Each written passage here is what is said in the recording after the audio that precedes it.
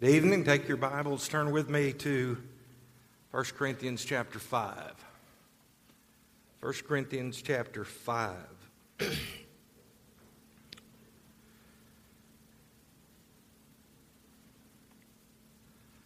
What should a church do when a member turns to drugs or alcohol to avoid dealing with their personal issues?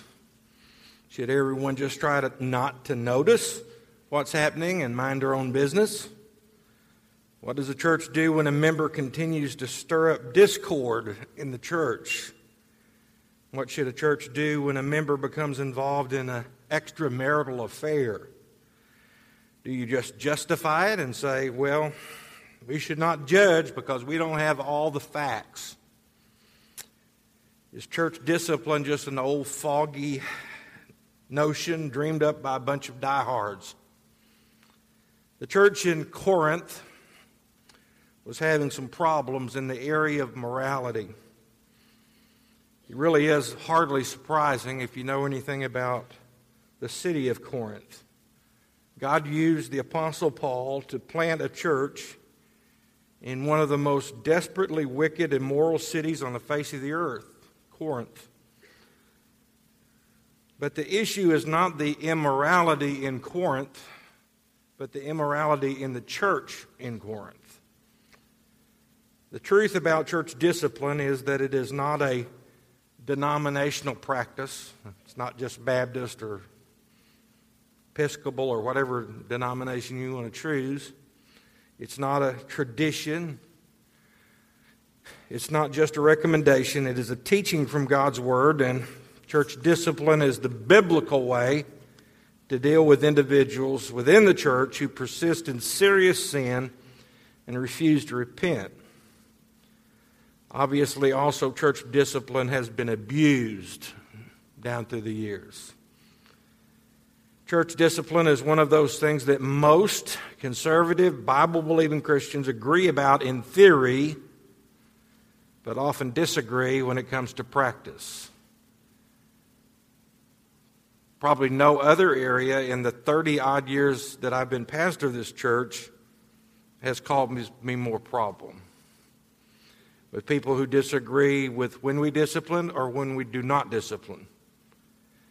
I want us to look tonight at what the Apostle Paul says in 1 Corinthians chapter 5. First of all, he says there's a scandal. He says in verse 1, it is actually reported that there is sexual immorality among you, and such sexual immorality is not even named among the Gentiles, that a man has his father's wife. Now, I recognize that we have children here, and I'm going to try to make this as GP as possible. In the New King James translation actually expresses the apostle's shock at what is happening. The same term is translated commonly in the regular King James, placing the emphasis on the fact that what is happening in the church at Corinth is common knowledge. Personally, I believe that Paul wants to get both nuances across here, that Paul is shocked at this immorality and that it was common knowledge and no one had to doubt. But notice just how scandalous this thing is. He says, such as not even named among the Gentiles. We could easily substitute the word pagan, or we could substitute the word unbeliever. He says, these kinds of practices are not even known among the unbelievers. This is such a great wickedness that is shocking, even to the unbelieving world. And this is a case of an intimate relationship between a man and possibly his mother, but more likely his stepmother. But in either case, it is so flagrant a sin that even lost people know that it's wrong. Perhaps most importantly of all, this is not just a one-time problem, because it says that he has his father's wife, and it is a present active verb which denotes that this sin is continuing. What should be the most horrifying for us is the realization that believers are still capable of committing terrible sin. If you don't believe me, just think of David as he broke as many as 7 of the 10 commandments in his sin with Bathsheba. One can almost imagine what kind of diagnosis would be given to this relationship today in which a man was living with his stepmother. We would delve into his psychological makeup and undoubtedly find some excuse for the way he's living. Those who have confidence in the therapeutic method would no doubt prescribe long, intensive, expensive therapy. But for Paul, the diagnosis was simple, and so was the prescription. The problem was sin. The prescription was to remove him from the fellowship. Notice the solution in verses 2 through 5. He says, and you are puffed up. Now he's talking about the church here and a pride problem. And have not rather mourned that he has done this deed, might be taken away from among you, for indeed as absent in body but present in spirit, have already judged as though I were present him who has done this deed. In the name of our Lord Jesus, when you are gathered together, along with my spirit, with the power of our Lord Jesus, deliver such a one to Satan for the destruction of the flesh, that his spirit may be saved in the day of the Lord Jesus. Well, we begin to look at the process that is being outlined, and to understand the process for church discipline, we really need to turn back to Matthew chapter 18. So turn, if you would, to Matthew 18, verse 15, because here in Corinthians chapter 5, Paul is speaking about the final step in church discipline. And more than any other text, Matthew 18 spells out the process of discipline. It says, moreover, if your brother sins against you, go and tell him his fault between you and him alone. If he hears you, you have gained your brother. But if he will not hear, take with you 1 or 2 more, that by the mouth of 2 or 3 witnesses every word may be established.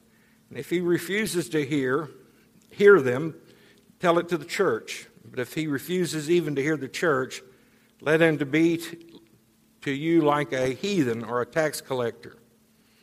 Assuredly, I say to you, whatever you bind on earth will be bound in heaven, and whatever you loose on earth will be loosed in heaven. Let me see if I can explain how this works in the modern world. Let's say I hear a report that one of our deacons, and I'll call him Simon, because as far as I know, we don't have anybody named Simon. Simon has left his wife, and he's living with another woman. The first step that should be taken is to go to Simon privately and see if any of this is true. Deal in private first. There's no need for exposure at this point. Only broaden the circle of knowledge if there is no response. Perhaps when that is done, we'll find that, yes, Simon did move out of the house, but only temporarily, because he moved in with his mom to take care of her while she recovered from her surgery. We need to make sure that we have all the facts straight first. Or it may be that we find out that, yes, Simon is engaged in a relationship outside of marriage, but he feels terrible about it. He wants to get back together with his wife, and he wants to make things right with the Lord. And if that is the case, we would certainly encourage him to do that. Yet even though he has committed a serious sin, there is no need for church discipline at this point, because Simon has already repented. He will probably need to step aside from leadership, but that's another issue. Another possibility is that Simon will say, yes, I'm having an affair, so what? Get over it. I don't love my wife anymore, and where I choose to spend my time is not any of your business. Then we got a problem. If Simon responds in that way, then we have to go to step 2, which you see in your text in Matthew 18. Now with 1 or 2 other people, asked to go as a group to talk to Simon. Perhaps at this time he may have a different attitude. After listening to what the representatives of the church have to say, he may respond by saying, guys, I guess you're right. I've been acting like a jerk. I need to repent, make things right with God and with my wife. Or he may tell the representatives to get lost and mind their own business. If so, at that point, step 3, Jesus tells us we need to take the situation to the church. You don't start by going to step 3. You start by going to step 1. At that point, it would go before the congregation in a meeting of some type. Everyone would be informed about the previous visits with Simon, of his unwillingness to repent, and the congregation would vote to exclude him from the fellowship and no longer treat Simon as a Christian brother. The third step is a very, very painful act, but is what 1 Corinthians 5 describes. Of course, even at this point, Simon can repent and be welcomed back into the church, but if he refuses to do so, the people in the congregation should be encouraged not to associate with him. And right here is where we have a present-day problem. In Corinth, there was a church, and if they disassociated him from the church, he didn't have a church. Today, if you get in trouble at First Baptist Church, then you go down the street to the next Baptist church. That's typically the way it happens. Or you decide suddenly that you're a Methodist, or you're a Presbyterian, or Episcopalian, or whatever it is, and you just keep moving down the road. There's not the ability to put the kind of pressure on that they were talking about in that day. But let's look at the expulsion here. It says, deliver such a one to Satan for the destruction of the flesh, that his spirit may be saved in the day of the Lord Jesus. I don't know that I ever noticed this before, maybe you have, but I think verse 5 can easily be divided into 3 parts. First of all, deliver such a one to Satan. Paul says the end result, that the individual is to be turned over to Satan. Paul is drawing from the Old Testament, specifically Leviticus 18:29, which says, for whosoever commits any of these abominations, the person who committed them shall be cut off from among their people. And they are cut off from the people of God, or they are excommunicated. So what does it mean to turn someone over to Satan? That sounds pretty bad. Well, it is, but it's not saying that you turn him over to Satan so that Satan can take him, but it is saying simply, if this guy persists in his sin and doesn't respond or repent, then put him out of the fellowship and have nothing to do with him. Let him see the full end of his chosen course. In other words, quit propping him up. It's talking about tough love. Quit encouraging him. When he falls, quit lifting him up. If he won't repent, then let him fall and stay there for a while. Let him hit the wall. Quit putting a mattress between him and the wall. Let him see what it's like to exist outside of the Christian community, outside of the fellowship of brothers and sisters in Christ who love him. Let him see what it's like to live with Satan for a while. Perhaps as a result, he may come to himself, like the prodigal son did. Why did the prodigal son change? He came face to face with where his bad choices had led him. He was suffering the consequences of his bad choices, and that can be a real revelation for people. The second thing it says is for the destruction of the flesh. That sounds particularly ominous. What does he mean when he says, for the destruction of the flesh? At least one possibility is that it is speaking of the destructiveness of sin. You've probably all seen the giant placards going down the freeway that shows the meth diet with the picture of the lady on one side and then the picture on the other side after she's been on meth for about 2 years. That's the destructiveness of sin. Recent studies have shown in cases involving immorality that there are profound and destructive effects in the body. 25 years ago, at the start of the so-called sexual revolution, the incidence of STDs among teens in the United States was 1 in 30. The specific diseases were rather easily treated. Today, among teens, the occurrence of STDs is 1 in 4. And instead of there being a handful of diseases, there are now more than 30 strands.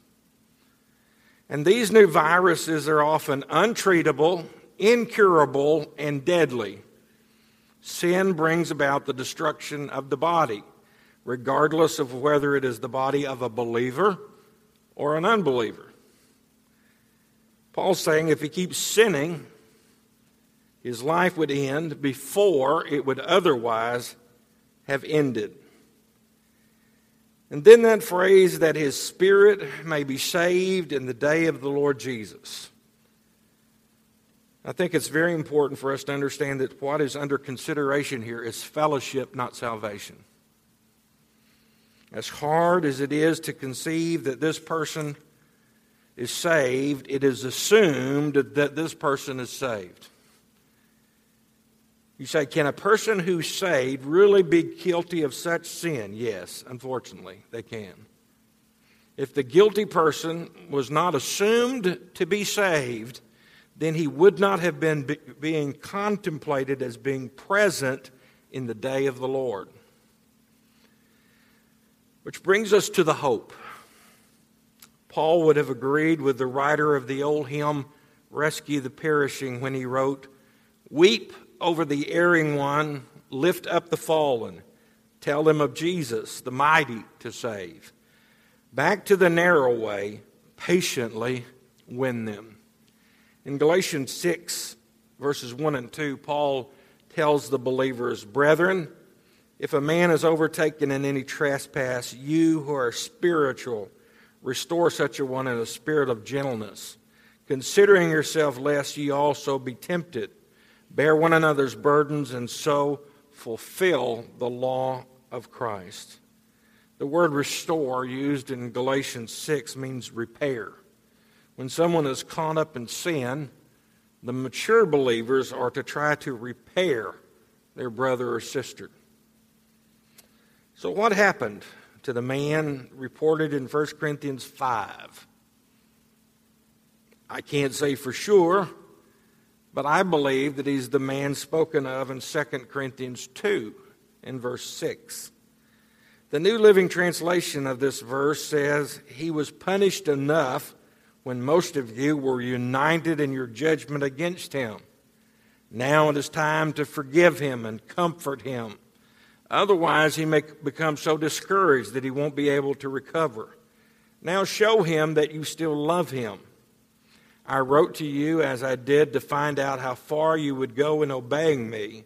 When you forgive this man, I forgive him too. And when I forgive him for whatever it is to be forgiven, I do so with Christ's authority for your benefit, so that Satan will not outsmart us, for we are very familiar with his evil schemes." In my mind, at least, it would seem that the guy in 1 Corinthians 5 finally made it right and was restored.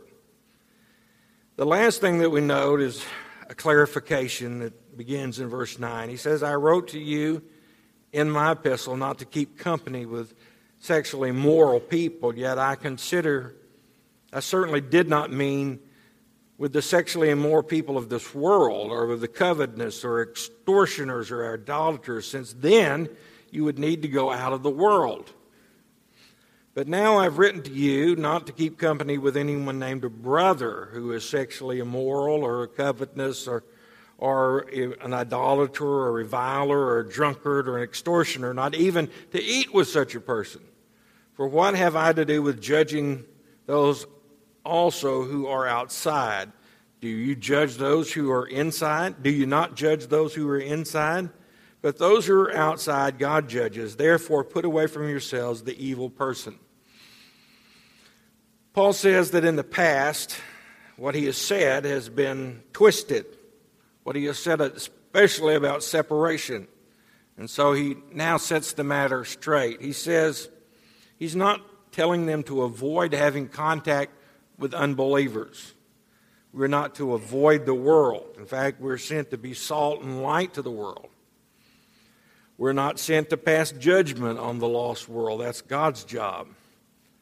But church discipline is not for the lost. It is for the saved who stubbornly continue to sin. Let me close by sharing this thought. Think gently of the erring. You know not of the power with which the dark temptation came in such an unguarded hour. You may not know how earnestly they struggled or how well until the hour of weakness came and sadly they fell.